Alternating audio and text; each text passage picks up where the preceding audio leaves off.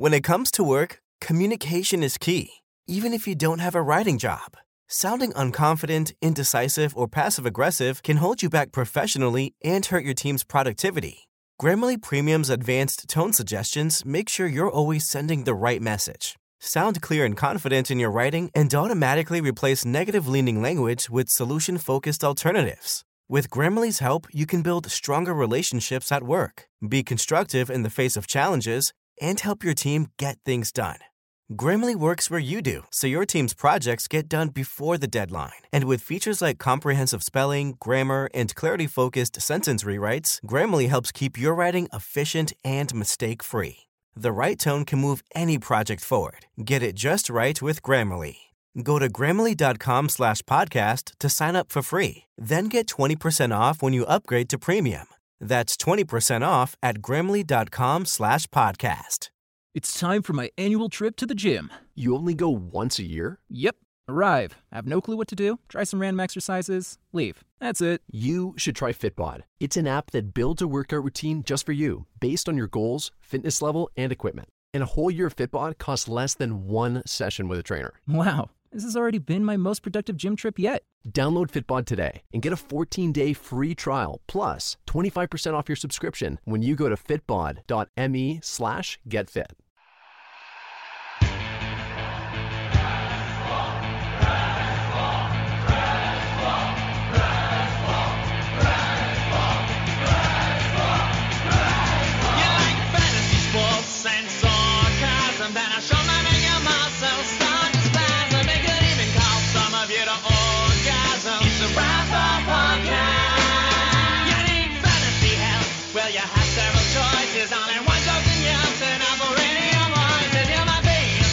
Like your name was Moses. It's a Rasball Podcast. It's a Rasball Podcast. It's a Rasball Podcast. It's a Rasball Podcast.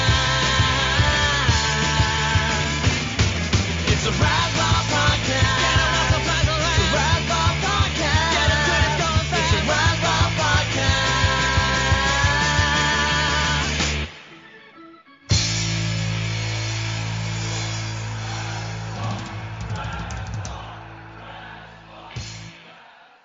Welcome back, everybody. It's the Rasball Fantasy Baseball Podcast. I am Bidon, joined as always by the Fantasy Master Lothario himself, Gray Albright. How's it going over there, Gray? Hey, pretty good there, Bidon. I had the whole place to myself this weekend because Cougs was out of town, so I turned the house into a brothel.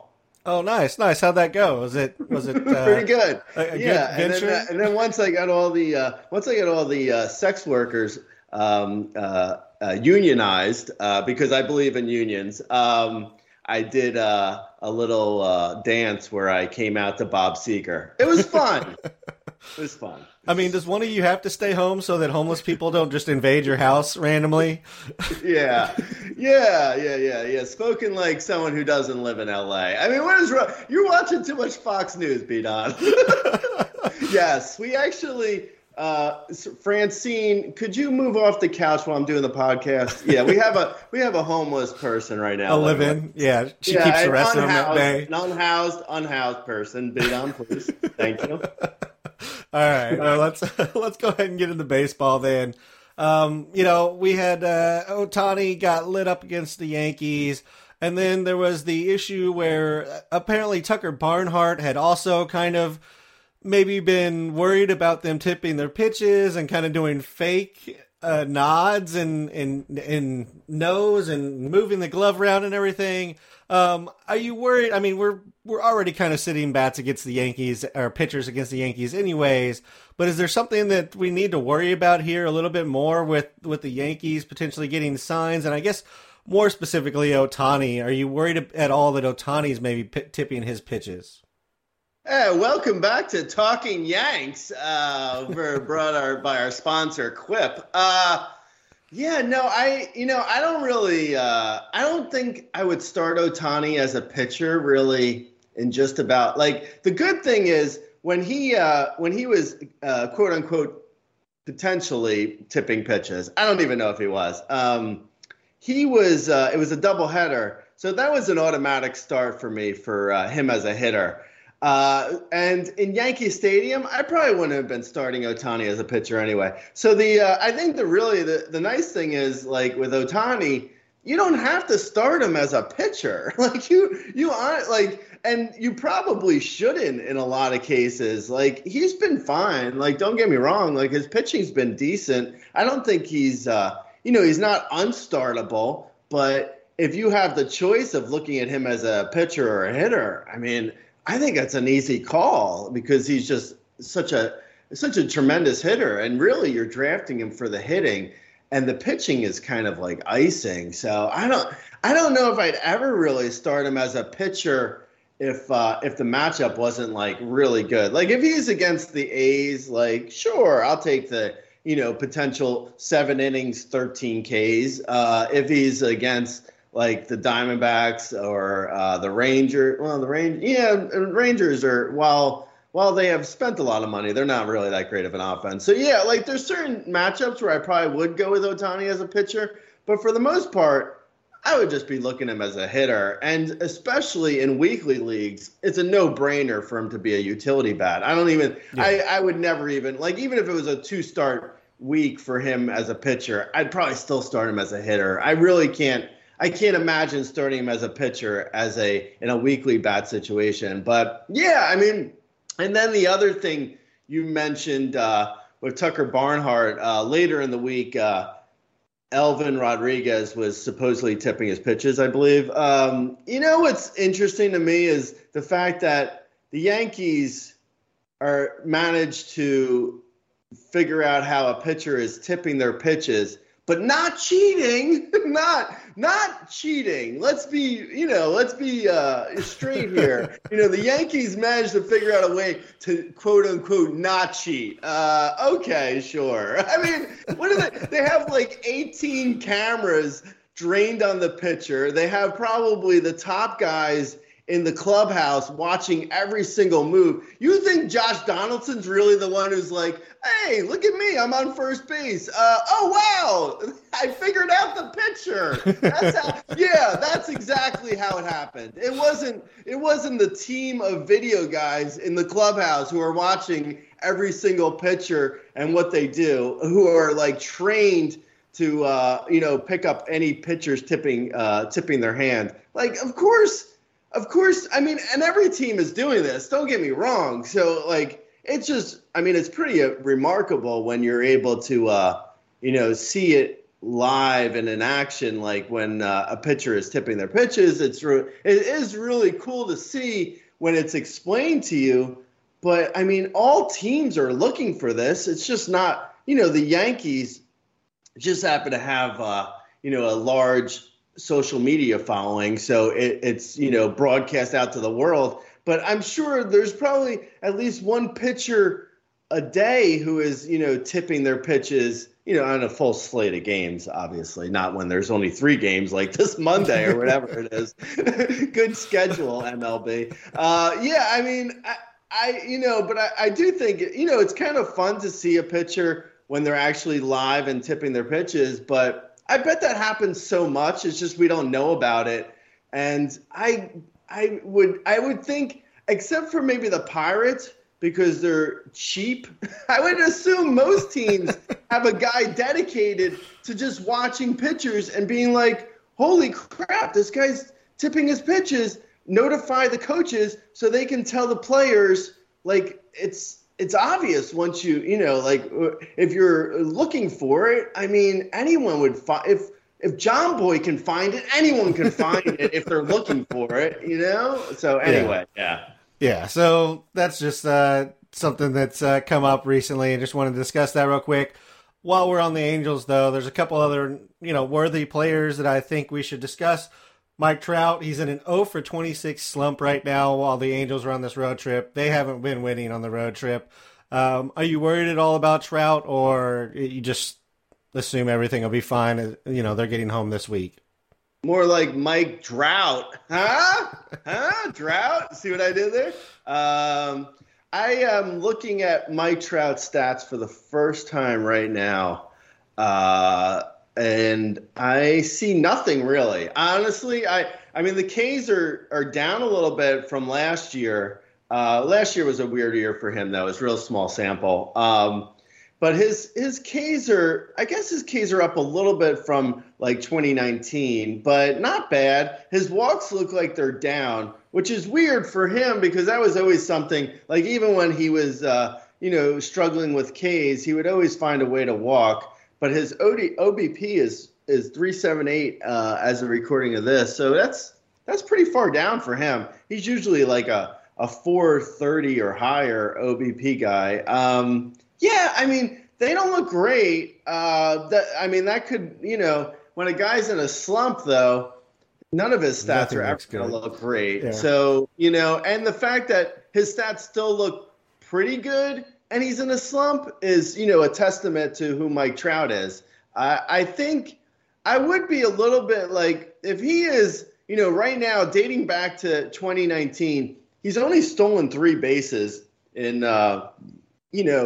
I guess like maybe a year and maybe a year and a half, considering he didn't really play that much last year. 2020 was a weird year. So yeah, maybe not even a year and a half. Maybe that's like a year. So you say like, if in a year he's only stolen 3 bags, or a year's worth of games, excuse me, but 3 years in our time, in human time, right? It's been 3 years, but in a year's worth of games, he's stolen 3 bags, and he has and his Ks are up a little bit. He's just not like, if I were a guy who I think we're going to talk about next, not to jump the gun, not next, but next. Is the guy Yordan Alvarez. Like, if you're looking at just like straight numbers, Yordan Alvarez is better than Mike Trout. I mean, it's like Mike Trout's got the name value, and he's had an incredible career. But if I were just looking at like stats, I don't think Mike Trout's a top 15. He's like a top. I guess because he's remarkably consistent. I guess he's probably top 20 overall, but he's not like a first round guy anymore. Like, he has power still, obviously. He can hit for a decent average outside of the slump. So he's like a 270 hitter with 35 homers and, maybe a handful of steals. I'll still give him 3 to 5 steals over the course of a season, but that might be optimistic at this point. So, he's fine. Honestly, there's other guys who I think are probably better. But yeah, I still, I guess to your point about the slump, I'm not really concerned about the slump. That's just, that's just a small sample thing that happens to be like he's in a funk, but that's whatever. Right. Yeah, I think the only thing that may concern me a little bit is the K rate in May and June. Both months he was over a 30% K rate. Again, Mike Trout has never been somebody to just shy away from attacking and having his share of swings and misses. But he's not really a 30% K rate guy in his career. So I do wonder if maybe he's just losing a little bat speed, or if maybe there's an underlying injury that's potentially causing some of this slump too, which is an ongoing concern. As you mentioned, he's only played about a season's worth of games, and maybe less than that in the last 3 seasons. So I do wonder if there's maybe some kind of underlying injury that's nagging at him, or if the bat is slowing down at age 30 just slightly, because I think we're past the, or at least potentially past the age where he can be counted on for a surefire 300+ batting average. As you mentioned, maybe 270, 280, rather than kind of those 330, 320 days that we know Mike Trout did in his past. Yeah, agreed. I did want to talk about Joe Adell real quick. In 19 games back in AAA, he had 6 home runs. Still striking out, but he was taking walks. It sounds like he's basically up for Taylor Ward while Taylor Ward is out. Joe Madden just pumping Adell full of confidence as he comes up and basically saying they didn't want to call Adell up, and they're only doing it because there's nobody else. So that's great to hear. But are you interested in Adele this time? Are you spending any fab on him, like major fab, or is it more of a I'll pick him up if he's available and then he's going straight back to the wire? Yeah, I grabbed him in a 12-team mixed league it's a weekly league. So I grabbed him for this week because I also have Taylor Ward. So, I just switched him out. I figure Odell is going to get the week this week, and then when Ward comes back next week, I'll just drop Adele. I grabbed him for a dollar out of 100. So yeah, I mean, not, it was like whatever. It was just a weekly grab. Yeah, I don't think there's anything here because, like you mentioned, except for this week. I mean, this week he's fine as like a flyer just to see what happens. But as you mentioned, there's nothing really here long term because Madden's already said that Adele's only here because Ward is hurt. So once Ward comes back, and supposedly it's not a major injury, once Ward comes back, Adele's going to be demoted again. So, yeah, I mean, there's nothing really here for most leagues other than a flyer for the week. Yeah, they've just kind of need him right now, so he's up. That being said, I didn't get him anywhere this time on the call up. Maybe the first time ever he's been called up and I didn't get him anywhere and dropped stupid amounts of fab. So this is probably the time. He's probably going to hit 500 this week with 3 home runs, 3 stolen bases. And he'll just stay up in the lineup for forever. So just keep that in the back of your mind. But yes, I'm with you. I don't think he's really worth much more than a dollar or two in fab money. If you're looking at him for this week, as you mentioned, Yordan Alvarez, he got paid. He got 6 years, $115 million, and apparently he liked getting paid because he's been on an absolute tear this week.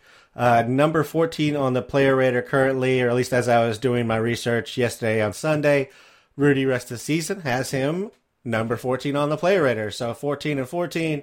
Are you higher, lower, or about the same on Yordan Alvarez? Some of the names I think that are above him that we may consider in that same area are like Paul Goldschmidt, Manny Machado, and Francisco Lindor. What are you doing with Yordan as far as rest of season here, Gray? I was gonna say in my roundup on Monday morning, I mentioned Yordan Alvarez. I was gonna say in there, I wrote out that I was gonna a random prediction that Yordan Alvarez was gonna win at least one MVP award in his career, if not multiple. And then I think I deleted it. I don't remember actually, but I think I deleted it because I remembered that he's a DH and it puts a lot of weight on, a guy to win an MVP as a DH. So that felt like, possibly inaccurate. And if nothing else, I like to be accurate. Yeah, that's a great, accurate, Albright. Okay, anyway, I think Yordan Alvarez is like one of the most talented hitters in the game. Like, I think if you're just going on pure talent, it's like Juan Soto, Yordan Alvarez, Rafael Devers, Vladdy. There's like certain guys. That doesn't mean they're necessarily the top 3 guys for fantasy because, you need steals and, maybe their lineups aren't great, a.k.a. Soto. But, I mean, for just a pure talent standpoint, Yordan Alvarez is like, he's in a top handful of guys who are like so completely talented that you're like, if this guy gets lucky on counting stats, he's going to have like a 45 homer, 125 RBI, 310 season. Like, that's how good Yordan Alvarez is. Like, if you look at Yordan Alvarez's StatCast, you're like, I mean, if he's not the best hitter in the majors, he's in the top 5 for the best hitters in the majors. Like, that's how good Yordan Alvarez is. Unfortunately for fantasy, like I said, there's no steals there. So that knocks him down a little bit. So he's not going to be – it's going to be hard for him to be like the top player in fantasy. But he can easily be a top 12 player overall. Like we saw last year, Vlad Guerrero Jr. was a top player, and he didn't really add much as far as steals were concerned. So, yeah, I mean, Yordan Alvarez to me is like one of the best players in baseball, one of the best hitters. And, you know, a guy who I was real actively trying to get him in every league because his ADP was, I want to say like roughly like between 19 and 25 in that area. And I was trying to get Yordan Alvarez. It was kind of, you know, like a lot of times with drafts, especially snake drafts, you can only do so much if you have like a draft pick. Like if you have the 15th and 16th pick in a draft, I guess you could reach for Yordan Alvarez. I mean, that's definitely a possibility at like 15 or 16. But this year, you probably were going a different way. And then by the time it got back to you, Yordan Alvarez would have been taken already. So, you know, there's only so much you can do to draft a player. Like, you know, a lot of times, people on the site, I say people, but it's really guys. Let's be honest. Guys on the site, you know, say to me like, oh, you really liked, you know, this player, but you didn't draft him anywhere. It's like, yeah, I liked him, but, you know, it's not always possible for me to draft every player. I mean, you know, and Yordan Alvarez was a case where I would have drafted him in every league if I had a chance. I didn't always have a chance to draft him, but yeah, he's been great. I absolutely love Yordan Alvarez. I think he's got 45 homer, 315 average potential, which is just like, I mean, that's basically Vlad Guerrero Jr., you know? So yeah, I'm a big fan. All right. I mean, would you take him over Vlad the rest of season? I mean, his numbers right now are better than Vlad's.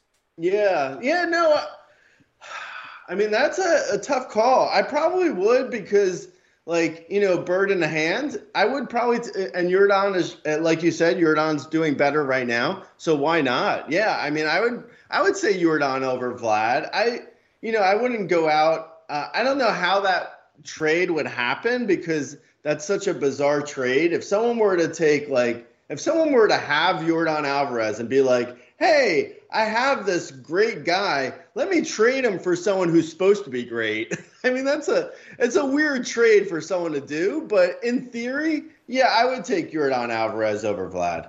All right, let me ask you this, Gray, and then we'll get off the Vlad Yordan here. Dynasty, I mean, Yordan's 24, Vlad's 23. So for this season, yeah, Yordan's killing it. You take the guy who's already just mashing the ball. What are you doing long term? Are you going Vlad or are you going Yordan? Or is that maybe a 5 outfielder, 3 outfielder situation? Because, I mean, Yordan's probably not going to even maintain outfield eligibility long term. So that may be the long term advantage. Right. Yeah. I mean, the something that no one's really mentioned, or at least no one's mentioned that I've heard, that, you know, the benefit that we don't have to see pitchers hitting anymore, which is a great benefit. The drawback is now guys like Yordan, when they go to NL stadiums, they never have to play the field. Yeah. Like there's no reason for them to ever go into the field again. So yeah, that's a drawback for fantasy, at least, not for real baseball. Yeah, I mean, I don't know. Yordan or Vlad in a dynasty is such a tough call. It's basically like, I mean, if you were to redraft, you take Yordan, I think, over Vlad. I would, at least. I think so. Then you're saying basically for the next 5-6 years. I mean, I don't know, man. That's a tough call. I think I'm going Vlad still. But that is, I mean, it's essentially a coin flip. And I'm only going Vlad, I think, because of position eligibility. But it's a hard call. Yeah, I think I'm with you. I'm going Vlad. It's very slim, though, because I think Yordan's power is probably actually better than Vlad's. I know Vlad obviously put up that ridiculous season last year, but we know what parks he was playing in. Like, I think Yordan's power is potentially higher than Vlad's, but he has the DH potentially working against him. Plus, he has his history of injuries also working against him. So I think for those couple of reasons, I'm going with Vlad. But for what it's worth, Yordan's already qualified for outfield for next year. So at least for next year, we still get him outfield eligibility. Another guy who, kind of broke out last year with Vlad breaking out, Austin Riley, he's been on a heater as well in the last 14 days. He's hitting over 380, 6 home runs. Is he now jumped ahead to the clear number 4 third baseman behind Jose Ramirez, Manny, and Devers, or is he maybe even jumping above one of them?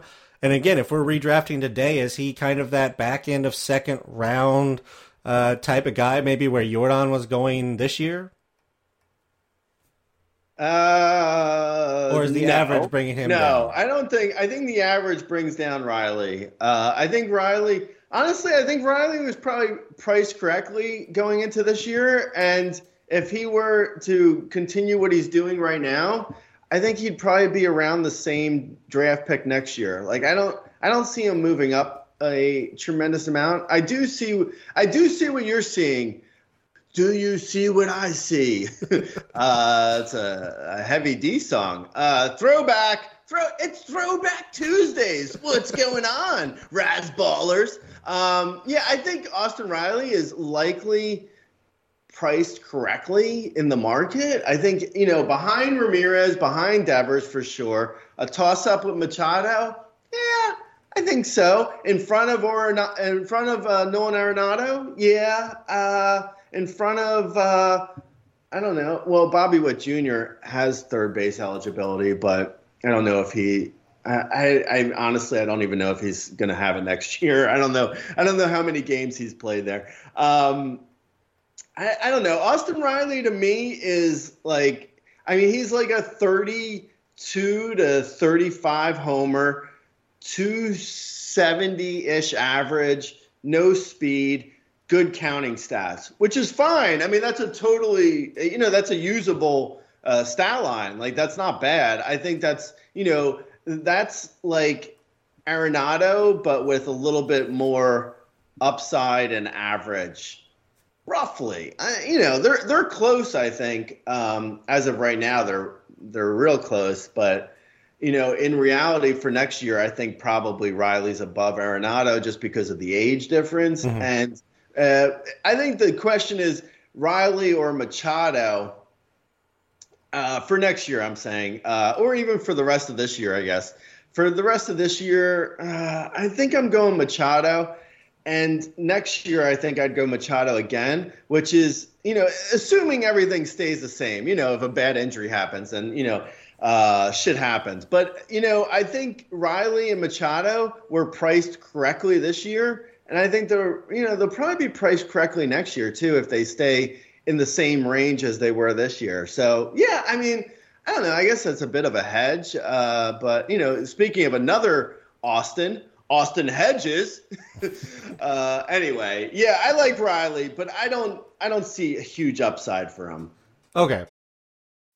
American Giant does things the hard way, but that's because it's the right way. By choosing to manufacture all of its clothes in the United States, American Giant supports local communities and produces the highest quality goods on the market. 10 years ago, they went against the grain and imagined making a hoodie of unbelievable quality locally, one that would hold up for years and get better with each wear. They did just that, and now they have a full range of durable essentials for men and women, including tees, premium sweaters, cozy sweats, and so much more. The best part? Everything is American-made to the highest standards, supporting hardworking communities, living wages, and safe working conditions. So you can buy your values and fill your closet with long-lasting clothes you can feel great about. Wear your values in the new year, complete with durable essentials at American-Giant.com. And get 20% off with code NY23 at checkout.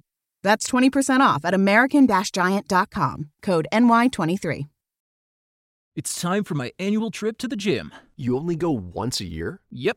Arrive, have no clue what to do, try some random exercises, leave. That's it. You should try Fitbod. It's an app that builds a workout routine just for you, based on your goals, fitness level, and equipment. And a whole year of Fitbod costs less than one session with a trainer. Wow. This has already been my most productive gym trip yet. Download Fitbod today and get a 14-day free trial plus 25% off your subscription when you go to fitbod.me/getfit.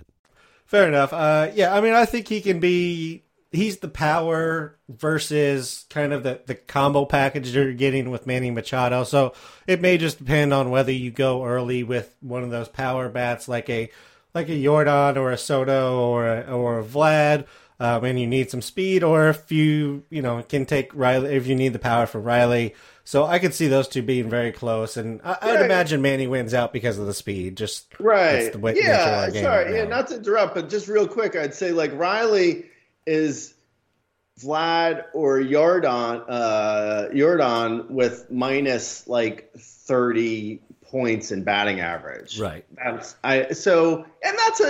a pretty big difference. Yeah.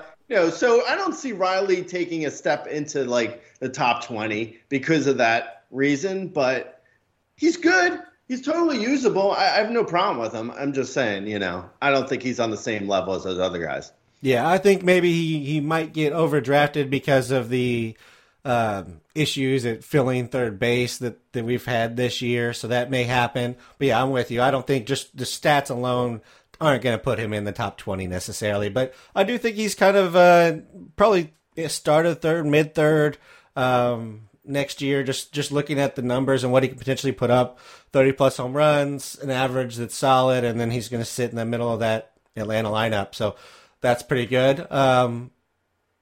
Speaking of redrafting today, if we redrafted today, is Mookie Betts, I mean, he's got to be like the top 5, right? 1 through 5, somewhere in that area. Where do you have him? I guess rest of season this year. We'll get to next year when we get to next year, because Mookie's one of those guys I think we were both off of because of the age and just ongoing concerns of what that may mean for him. But right now, we can't deny what he's doing. I mean, last 2 weeks he's hitting over 400, 6 home runs, 3 stolen bases. I mean, he's been on an absolute tear. I got something to say with in regards to Mookie Betts. So every player in the spring says, I'm in my best shape of my life, except for Mookie Betts. Why Mookie Betts had to say his hip was bothering him is beyond me. Why would you say anything? Every player says, I'm incredibly gifted. Look at my abs that I worked on all winter. Look at my chest. I'm so fit. Oh my God, I am Yon Moncada and I'm going to steal 40 bags. Every player says this nonsense. But Mookie Betts says, ow, my hip. Oh, I wish I brought my cane with me. What? What are you doing, man? What are you doing? Why are you showing up to camp with a walker with little tennis balls on the end of it? What are you doing, bro? Honestly, the fact that he said his hip was bothering him was such a deterrent. I didn't draft him anywhere. I'm so regretting it. I honestly, who says their hips hurting them when it's not hurting them? Who says this? Don't be so. What did he wake up wrong? Ow! What is he in a waterbed the night before that interview when he said his hip was come on, man. Anyway, if you're redrafting, right now it looks like it's pretty fair to say he's on a pace for 32 homers, 15 steals. Great average again, 290 plus average. Yeah, that's pretty much a top 7 overall at worst, top 5. Yeah, that's essentially him. That's prime Mookie Betts. Yeah, essentially. I don't know. I don't think with the counting stats. He's in a lineup where he could have 100 runs by the All-Star break. Easily. He's at 52 runs right now. Okay, maybe not easily, but he could easily get to 80 runs by the All-Star break. The All-Star break is, I think, July 18th. Not that I have it circled on my calendar or anything. Not that I have it spray painted on my wall. Those beautiful 3 days that you don't have to do anything. Yeah, those glorious 3 days that I don't have to do anything out of 6 months. So what is it's roughly 30 games. Anyway, 80 runs feels like easy for him to get to by the All-Star break. He could have by the All-Star break, he could have 80 runs, 22 homers, 12 steals, and a 300 average. Dude, I would have taken that from some of my first rounders for the whole year. I would take that from Bo Bichette. I mean, my God, man. That's really good.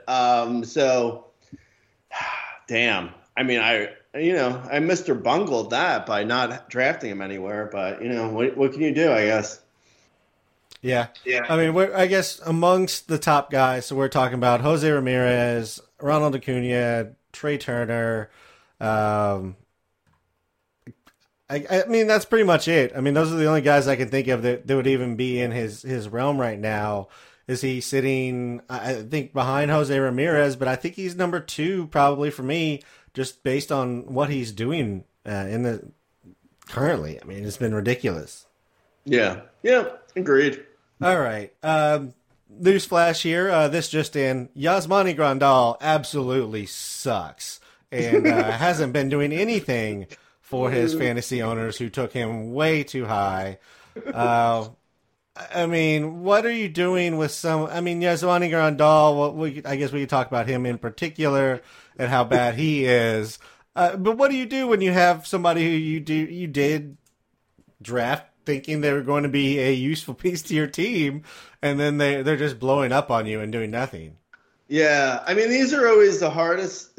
Honestly, these are the hardest questions for me when I get comments like, what do you do with Yasmani Grandal? And it's like, well, I wouldn't have drafted him. So well, you didn't listen to me the first time. Like, it's hard for me to be empathetic when I don't have the problem. Like, I don't have an issue with Yasmani Grandal because I don't have him anywhere. It's pretty easy for me.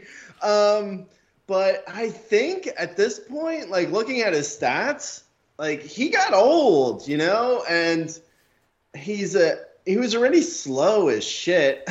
And now he's old and slow as shit. So, like, a BABIP of, like, maybe 220 is really a possibility for him. So that means he could hit, like, 180 with neutral luck.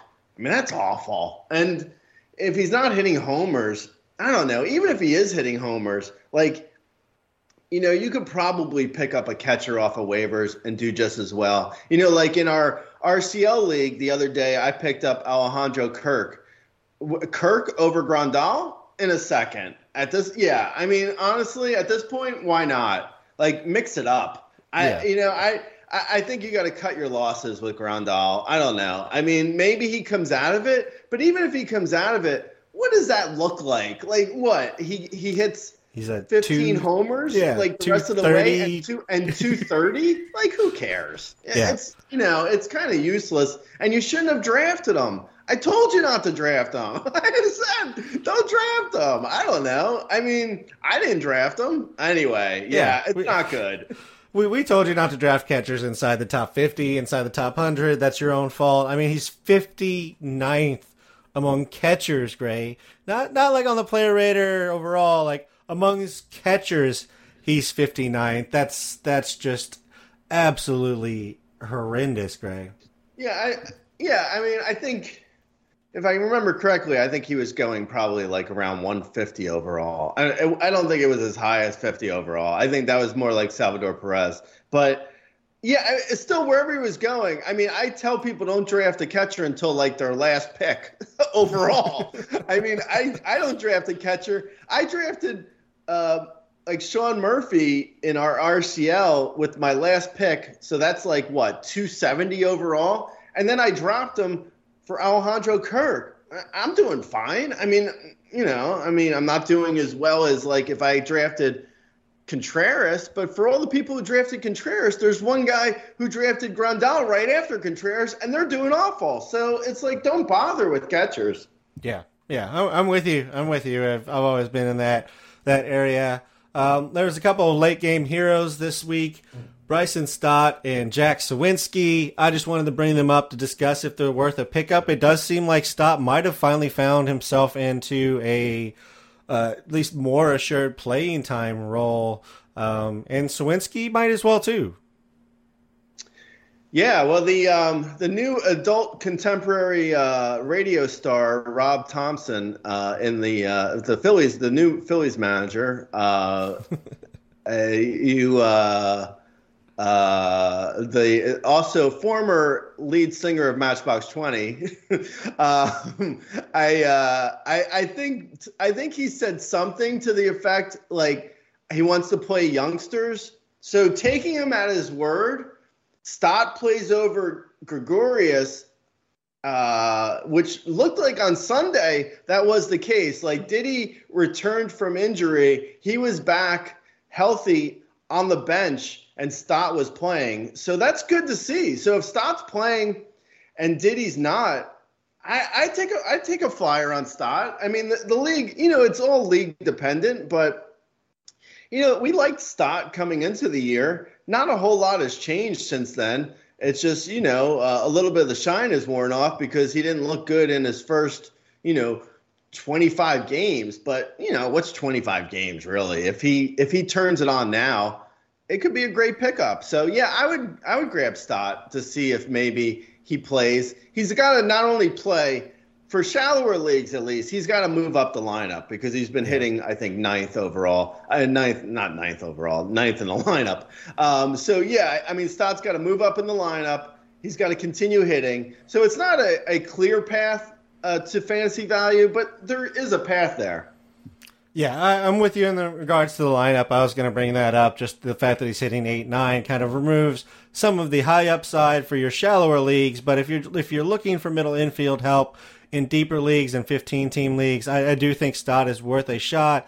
It's a guy that has power speed. I mean, he could go, I think 10-10 kind of the rest of the way.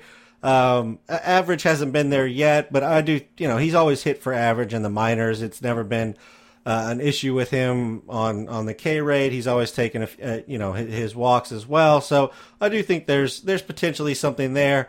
And how about Jack Sawinski, who, I mean, if he gets to stay kind of in the middle of that Pirates lineup, which again, there's not really anybody holding him away from not sitting in the middle of the Pirates lineup, there could be some value here. What do you think about Jack Sawinski?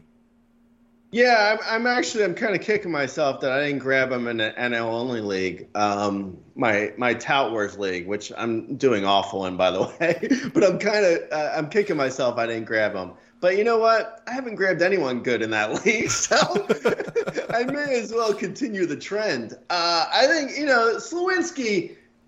For mixed leagues, he's kind of iffy.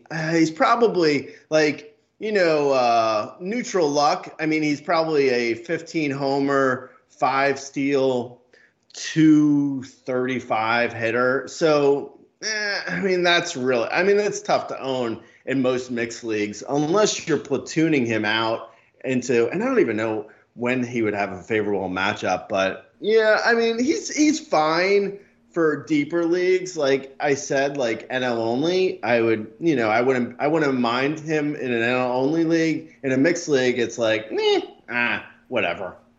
Yeah, I do think he's a guy you have to just kind of play the matchups on. So more of a daily league guy. He's, he smashes righties. That's kind of what he's up to do. So yes, I do think there's some value, but it's specific value. But I'm with you in regards to just kind of the power and a handful of steals. I don't expect the average to really be climbing. It's not something he even did in the minors. But he, just a little bit of power speed combo, potentially if you're looking for that in a deeper league. Speaking of call-ups, Ezekiel Duran got called up for the Rangers. He got called up directly from AA, 45 games at AA this year. He hit .317, .365, .574, 7 home runs, 7 stolen bases. The K rate is the lowest of his minor league career. It's sub 20%, so maybe he's seeing the ball better this year. Just maybe they made an adjustment. I don't know. But are you interested in Ezekiel Duran, who had a nice start to his Who's the is the Red Sox called up a guy too? What's his last name? The other Duran? What's the Rangers guy's last name? Duran.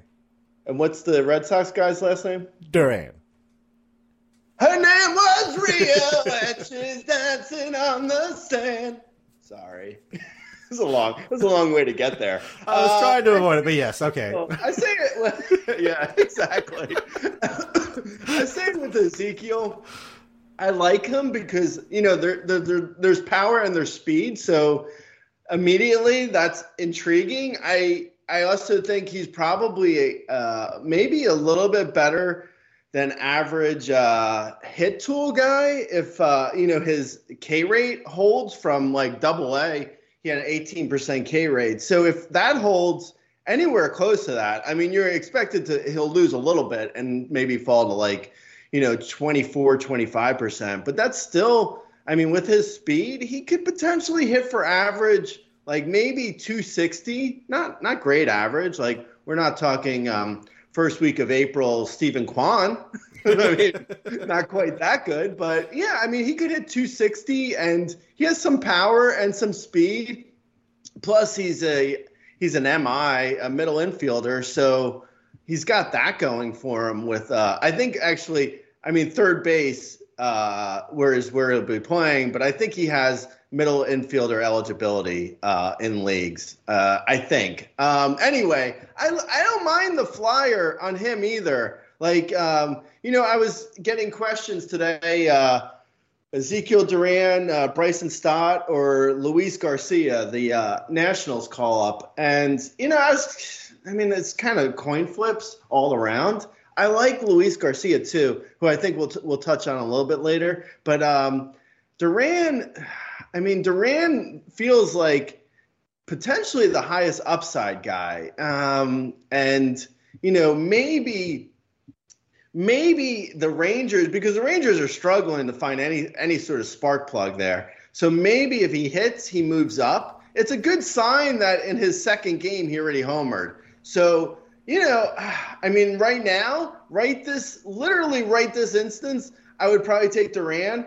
But honestly, in maybe 3 games, that could change if one of those other guys I mentioned stays hot or gets hot, like Luis Garcia or, so I like Duran, but it's a really of this moment kind of like. Yeah, and I think he's probably the safest in regards to playing time too. Again, the Pirates have nobody, so why not let him try and show that he can, the Rangers. The Rangers really don't have anybody else they need to play at third base right now, so why not let him go ahead and try and see if he can continue kind of these adjustments that he's made. The next guy that got called up is Steele Walker, also with the Rangers this year at AAA. He went 3 home runs, 2 stolen bases, 297, 395, 486, a 12.8% walk rate, a 10.5% K rate. That's 20 games. Are you interested in Steele Walker also joining the Rangers here? Asbury Methodist Village in Montgomery County takes senior living to the next level, creating extraordinary opportunities for a fulfilling future. Work your brain and body in our new wellness center. Stroll our expansive campus and 17-acre nature preserve. Stay sharp with our resident-run college and find so many new ways to get involved and make a difference for others. Anticipate more from your retirement. Visit AsburyMethodistVillage.org today. Your future's here. Equal opportunity housing provider. Honestly, I'm less interested in Steele Walker than Ezekiel Duran. I think that's more to do with playing time than anything. It's not that I think it is. That is the reason. But what's kind of interesting is I just went and looked at our prospectinator, Rudy's gadget, Rudy's tool, excuse me. It's just weird to say Rudy's tool. It's a weird sentence. Anyway, the prospectinator, which gives every prospect's projections. So on our site, we have every single rookie every single rookie's projections. We have projections for every player, but we have every rookie's projections projected out over 162 games. So essentially, it shows you what kind of player they would be if they played 162 games. So, which, I guess helpful because, so this way you get an idea, because I think people understand projections a little bit more when they're on a 162 game scale. Anyway, long story short, Steele Walker is projected for 15 homers and 9 steals and a 236 average. It's honestly, that's pretty good, all things considered, for a rookie. Ezekiel Duran is projected for 14 homers, 12 steals, 232 average. Now, if you couldn't tell by the way my voice went octaves higher and lower when I was saying the numbers, that means Ezekiel Duran has less power, more speed, and about the same on average. So Steele Walker, I think, is being essentially forgotten. Like everything I see, I led on Monday's roundup. I led with Ezekiel Duran because Ezekiel Duran feels like he has a slot in the lineup and everyday playing time. So that makes him immediately more valuable. But Steele Walker is essentially the same if he gets playing time. I don't know if the playing time is going to be there. Honestly, I have no idea. I would guess no. It's a more crowded situation in their outfield because they have Eli White, the Rangers, that is. They have Eli White and Charlie Culberson, who, platoon man. Anyway, Steele Walker is probably, for AL only, I think actually I got him in our AL only league. That we're in that together, right? Yep. The league where I'm doing awful. Yeah, it's a struggle to do anything in that league for me at least. But anyway, Steele Walker is a guy I grabbed in AL only. I don't know. Well, I guess we'll see. I guess my biggest point, my biggest takeaway here is Ezekiel Duran and Steele Walker are essentially the same thing. But people are clamoring a little bit more so for Ezekiel Duran, and they seem uninterested in Steele Walker for whatever reason. Yeah, I think that's fair. I think, Duran's prospect pedigree is a little bit higher in regards to just where they fit in the organization. But, yeah, I think what you're saying is true, though. I don't think from a power speed perspective they're that different.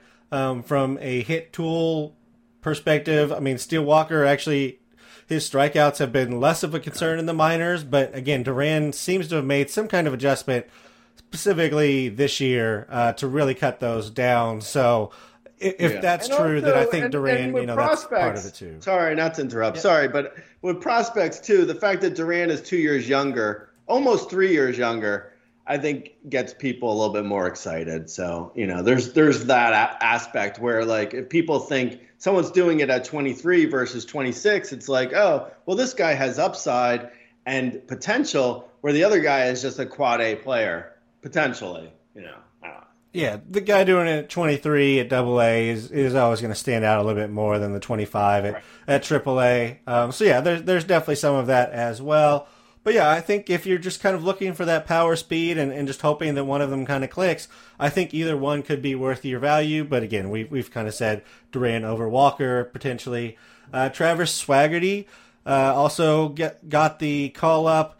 He's with the Pirates, so we'll see what his look like, what his playing time is going to end up looking like, if they're going to move his playing time around or not, or if he's kind of up. He's also another one who's sitting at the bottom of the lineup, unfortunately. What do you think with Travis Swaggerty for the Pirates?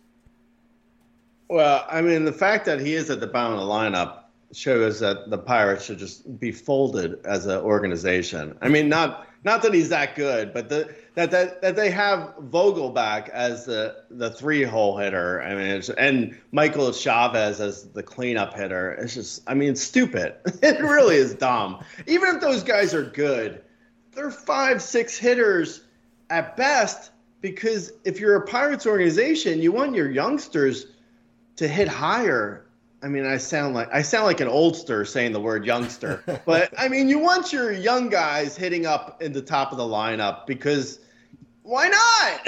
You're the Pirates. You're not playing for anything. Why wouldn't you do that? Get more plate appearances, more pitches. Yeah, if nothing else, more plate appearances. Anyway, Swaggerty is. I mean, he's another guy he kind of looks similar to the last two guys that we talked about, to be honest. I mean, on the Prospectinator, he has projections of 12 homers, 12 steals, and 227 average. So, again, I mean, kind of like, you know, that sort of like 15-15, 230 hitter guy, which is, I mean, that's more or less, that's an NL-only play.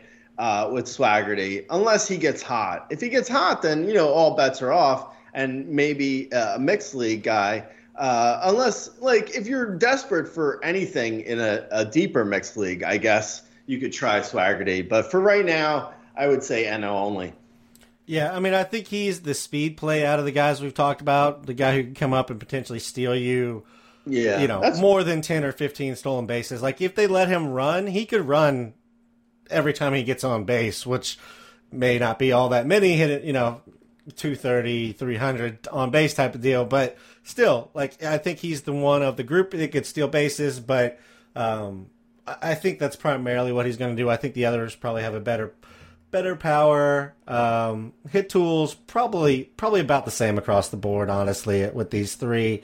Again, Ezekiel Duran, maybe slightly higher on that. But again, I think that's more about the quality of contact than the actual hit tool itself. Right. Yep. Just wanted to mention Caleb Killian real quick because he did get a spot start for the Cubs in a doubleheader, so he seems like one of the potential guys that come up for the Cubs should they decide that they are out of the playoff hunt and start moving some of their veterans. Just wanted to kind of bring him up. I think you mean to say come to terms with the fact that they're out of the playoff hunt. Maybe that's what I meant to say. Maybe not. I don't know. You know, maybe I'm just hopeful here, Gray. There's like 85 wild card spots now, so you never know. Fair. I mean, I could see them matching up pretty well with the Dodgers when they roll out their Matt Shawarma and Justin Steele. Shawarma and Steele sounds like a Middle Eastern show on Netflix. Hey, have you checked out that shawarma and steel? It's a pretty good. It's an import from Iran. I love it. So Caleb Killian, are you interested at all, Gray? I mean, I think except for in the deepest of NL onlys and dynasty leagues, there's not much. But when he does get the next call up, are you interested in him? No. I mean, in an NL only league, yeah, as like a bench guy who I'm, you know, stashing because he probably will be called up within, like, I would guess he's up by July 1 again for good. I mean, I wouldn't be surprised if, you know, either one of the pitchers gets injured in the Cubs staff, or, you know, maybe they can offload someone in a trade. I mean, I don't know, but I think Killian will be back very soon. So I would stash him in an NL only league, but yeah, in a mixed league, he's irrelevant as of right now. Yeah, absolutely. I just wanted to bring him up as we were talking about guys who were called up, just so everybody was aware of him. But yes, I mean, literally everybody in the Cubs rotation has been talked about being moved, so there is a potential for him at some point in the season. Somebody who isn't likely going anywhere is Tyler Anderson. He hasn't given up a run in his last 3 starts. That's 20 innings. Over his last 4 starts, he's had 27 innings pitched, 26 strikeouts, 1 walk, and he is 4-0. The changeup movement is better than it has ever been since he's joined the Dodgers. I mean, Tyler Anderson has looked great. The numbers look amazing. Are you in on Tyler Anderson, and where are you bumping him up to amongst pitchers?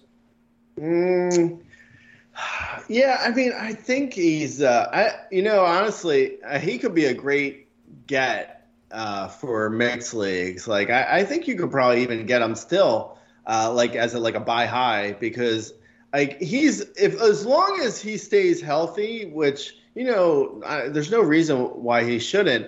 Like last year, he threw 167 innings.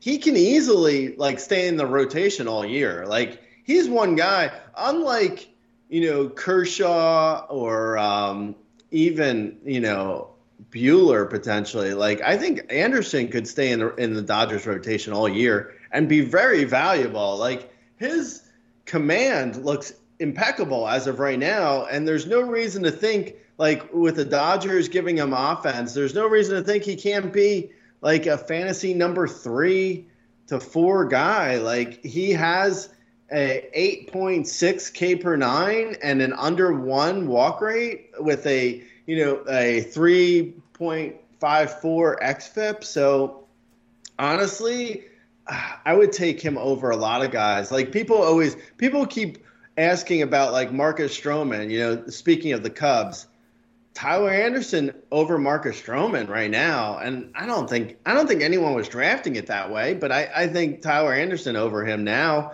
Tyler Anderson or like some of the back end Astro guys who I like, by the way. Like, I like a Christian Javier.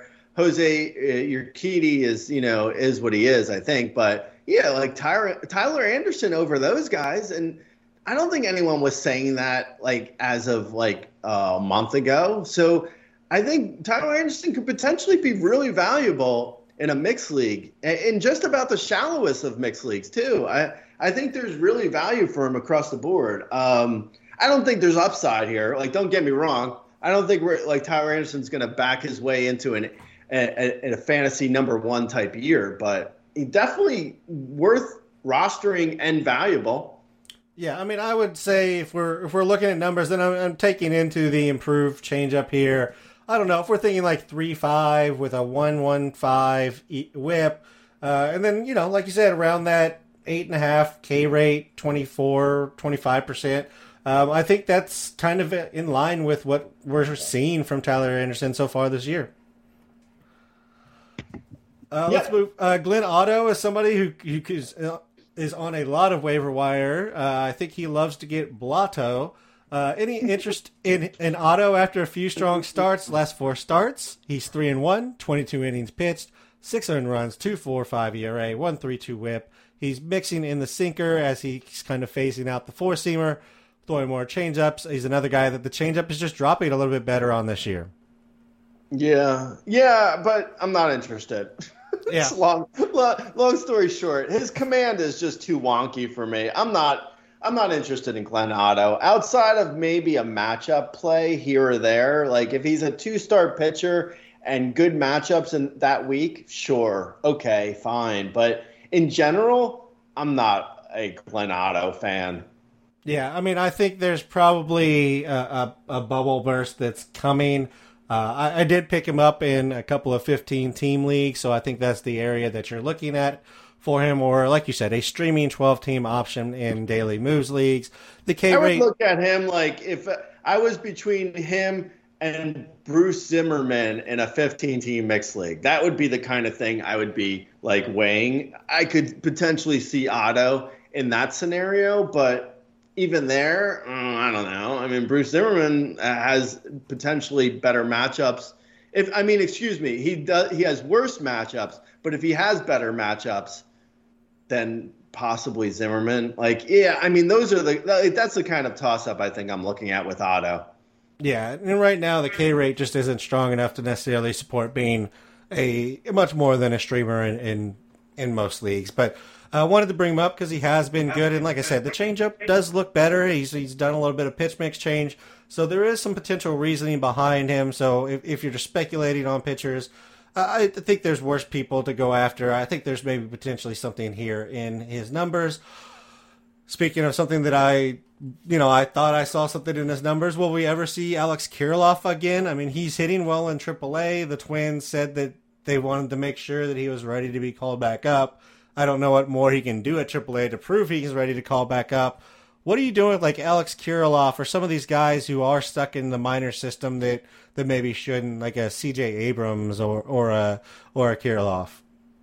Well, I think that's a league-dependent question. But I think with Kirilloff specifically, it's kind of interesting with him because, like, it seems like whenever he gets called up to the majors, everyone's like, oh, it must be his wrist is bothering him. And then he gets demoted to the minors and he hits, and it's like, does he have different wrists in the minors? I don't think the wrists are the issue, guys. I don't know. I'm just going out on a limb here. I think he's ready.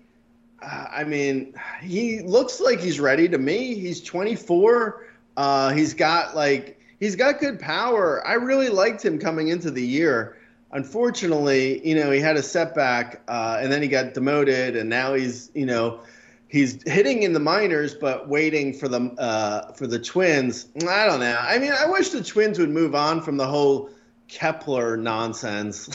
And honestly, Kepler hasn't even been that bad. But I wish they would move on from that Kepler nonsense and let Kirilloff play, or even like Miranda to third. But then you have Ursula. It's a tough point. Like, it's like, who do you remove to put Kirilloff in the lineup? It's not an easy solution for the Twins. So, in their defense, I don't know, Correa comes back, Royce Lewis comes back healthy. Where do you put Kirilloff? I don't think he has an everyday job. I don't know, maybe they trade him. He works up his value in the minors, hits well at AAA, and they trade him maybe for an arm. I don't know. I honestly have no clue. But I would stash him in an AL only if I had room. In a mixed league, I'm not stashing Kirilloff at this point. Unless it's a deep mixed league and you have room on your bench. Otherwise, when he gets called up, I'll be interested. But right now, I am sitting on Kirilloff in way too many leagues because I've always been a fan of him, so I'm just sitting here waiting. I think I understand how Kirilloff ended up on the podcast outline. Yeah. You wanted to hear good news. I did. I wanted you to tell me Nick Gordon doesn't belong in the lineup anywhere, and we can move on and put Alex Kirilloff in. That's fair. If you want me to say that, hey, you know what? Fair enough. He's a different type of player. I don't know. Gordon. If Gordon got benched indefinitely, sure, but I don't see it happening. I don't know. Maybe. Yeah. It's like also with Kepler's there. Kepler is going to play. Larnack is there. I don't know. Honestly, I don't know where Kirilloff plays. Maybe he does have room to play. I don't know. I don't think he does though. Anyway, move on. Yeah, unfortunately, Kirilloff has options and Gordon has none left, so the only way they're moving on from Gordon is really just to cut him or permanently resign him to the bench, and I just don't know if they're going to do that. All right, let's wrap up the show, Gray. We're getting a little bit long here. Bullpen, first thing I'm just going to ask, are you worried about Raisel Iglesias after him getting roughed up on Sunday night? I'll say real quick that Raisel Iglesias is a great buy low right now. If you take nothing away from this podcast other than if you can trade for Raisel Iglesias, go and trade for him because his stats look great. He just got unlucky. He gave up. Okay, so he's giving up more homers than you want to see, but still, he's not a 5 ERA closer. His K per 9 and his walk per 9 look great. He looks fine. The Angels, that's their closer. They're not gonna move away from him, and he doesn't really even have a guy behind him who is any worth stashing. So yeah, I would buy Raisel Iglesias if I could. Yeah, when you look at his numbers, it's really 3 bad appearances, and that's what it takes for a reliever. You have 3 bad appearances across the first month and a half of the season, 2 months. Your numbers kind of turn into what Raisel Iglesias is right now, which is, like you said, 4.91. But yes, I'm with you. I think he's a buy low. The Angels, he hasn't gotten saves because the Angels haven't been getting wins. But yes, I think all that turns around, and I think he'll be fine. Any other relievers you want to throw out there for our SAG offers? The Red Sox recently have been going with Tanner Houck. I don't know if that sticks. It doesn't seem likely to me because he's able to go multiple innings, so why would you use him as a closer necessarily? But also, on the other hand, OTOH, the Red Sox have no one else, so I don't know. Maybe he is their closer, but Yeah, I don't know. He was the one other guy, really. I mean, then there's other, the Kittredge is back with Tampa. Anthony Bass looks like the best guy in Miami, even though he's not getting saves. Yeah. I mean, other than, Iglesias was a big buy low. I think Tanner Hulk is a guy who I would pick up if he's available. Other than that, I think most of the bullpens are pretty stationary from last week. Okay, and if you're looking just this specific first set, Joan Duran potentially, because the closer gives on the non-vaccinated list as they go to Toronto. So there's some potentially a save opportunity there. They just came back. I think they just came back. They might. Okay, yeah. Maybe I'm mixing up my days. Yeah, you're on the golf course too much during the weekend. That's very possible. That's very possible. Discuss your schedule. All right. How about some waiver wire guys, and then we'll get out of here, Gray. Okay. So Jose Miranda's been hitting, going back to the Twins. I don't know if he continues to have playing time once Royce Lewis gets healthy, but yeah, Miranda was looking good. Dan Pants wrote him up on Friday. There's also another Twin. Nick Gordon's been looking good. A guy who we want to get out of the lineup. I would probably look at Riley Green right now, even in shallower leagues, because I think he's coming up soon. I wouldn't be surprised if he comes up this week. At the latest, maybe next week. I think Riley Green's primed, and he's also, he's super talented. I think Itch just came out with his latest top 25. I think Riley Green was ranked 5th overall for rookies. And, some of those guys aren't coming up this year, the top 5. So, and Riley Green's about to come up. So I would stash him everywhere. And then Luis Garcia. Which Luis Garcia? Let's see. There's so many. Will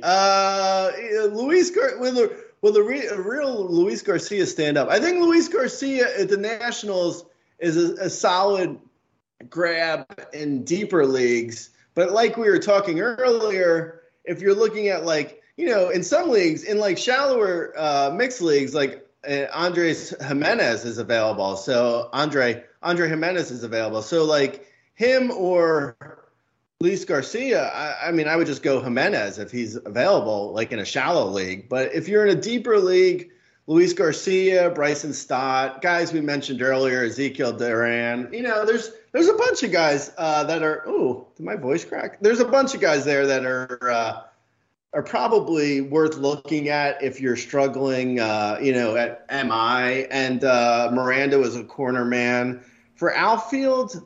There hasn't Jesus Sanchez has been hot. It kind of depends on the league, really. Anyone you got beat on? I had Jesus Sanchez. He's kind of in a platoon, so it's a daily league type of guy. Taylor Trammell is somebody who I've always kind of liked from a prospect perspective, and he's getting playing time, and he's doing okay. Aristides Aquino, a donkey teeth favorite. He's back in the lineup and getting. He's actually doing okay. Devin Smelter, Matt Swarmer, Jacob Junis, or Josiah Gray, some arms that you could potentially grab if you're looking for some deeper names or some streamers. I think that's all I got for now. Swarmer and Steele. Do you watch it dubbed or do you use subtitles? I like Shawarma and Steel, but I have to do the dubbing. It's too much to read for me. All right, I think on that one, Gray, we'll get out of here. At Razball for Gray, at Razbeat for me if you have anything specific, and we'll talk to you next week. All right, lads.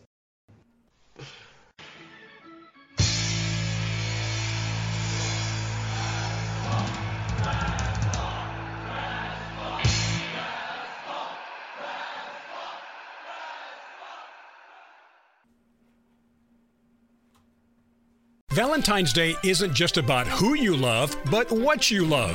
And if you love learning about history, innovation, exploration, and true stories that will leave you inspired, then you have to get to the National Army Museum in Alexandria, Virginia. You'll find 3 floors filled with treasures from the Revolution to today. You can even drop in the museum store and get a gift for that special someone. Parking and admission are free. For tickets, visit usarmymuseum.org. That's usarmymuseum.org. Okay, let's see what's news today. The morning paper blues, huh? Oh, bad, worse.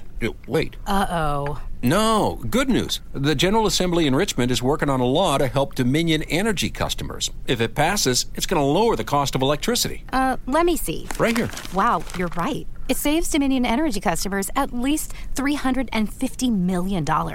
Is it law? Not yet, but I sure hope it passes. Great. Now pass me the comics.